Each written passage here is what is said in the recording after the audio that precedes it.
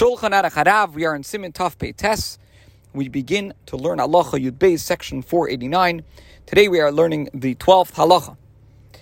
Yesh Oimrim Shemuter Levarech V'Lisper Bein Hashmashos. There are authorities who maintain that one is allowed to recite a blessing and count the Omer during Bein Hashmashos.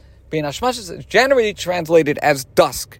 However, there are different opinions as to what this means according to Halacha, how to determine when it is Bein Hashmashos on a given day. The Alter Rebbe, in section 261, defines Bein Hashmashos that he says it's understood universally to refer to the period of time concerning which there is a doubt whether or not night has fallen.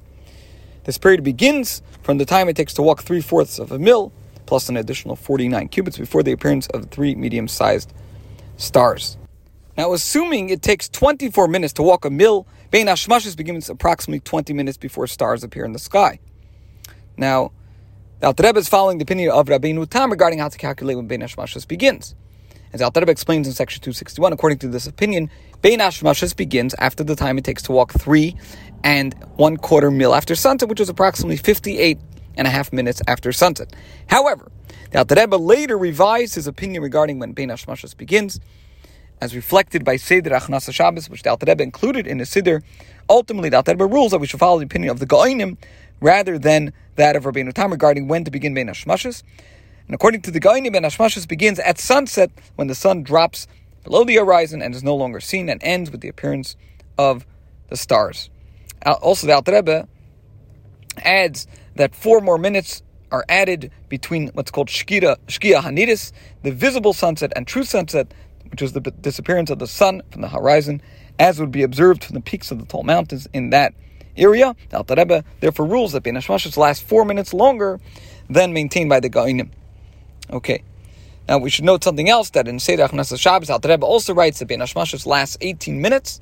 However, that statement only applies to Eretz Yisrael and only during the months of Nisan and Tishrei. Since the length of Bein Hashmashos depends on how long it takes for the stars to appear after sunset, its length of time varies slightly according to the angle of the sun's position in relation to Earth according to the season. Similarly, the length of Bein Hashmashos in a specific area depends on how far north or south of Eretz Yisrael that specific location is. Okay, so since Lubavitch Hasidim follow the ruling of the Alter Rebbe's Siddur, so later we're going to refer to Bein Hashmashos. When we say Bein Hashmashos, we're talking about the time between sunset and the appearance of the stars, between Shkia and Seisak Echavim. Okay, so again, some authorities say you're allowed to count the Omer and say a bracha and count the Omer during Bein Hashmashos.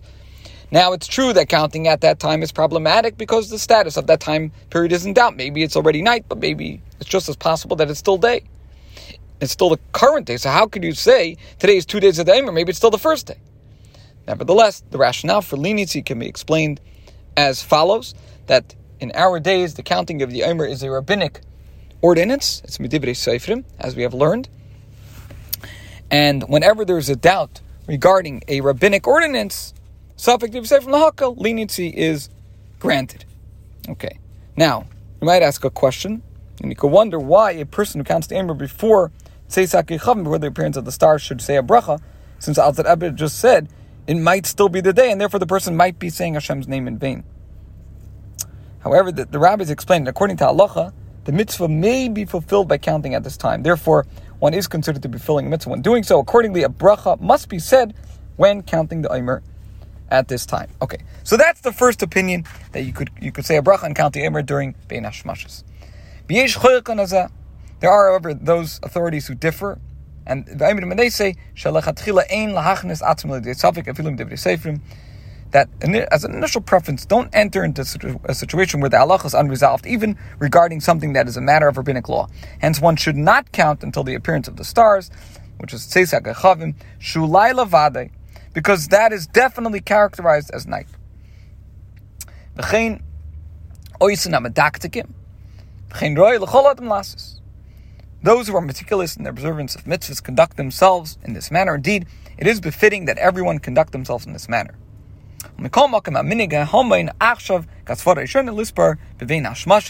Nevertheless, at present, the practice of the general populace is to follow the first opinion, to count the Omer during Bein Hashmashos. Now, the Alter Rebbe says the course of action to be described should be followed by a person who desires to be meticulous, counting Omer after the appearance of the stars, but yet recites Ma'ariv with the community while it's still day, with the congregation who recites the evening service close to sunset and counts the Omer during Bein Hashmashos.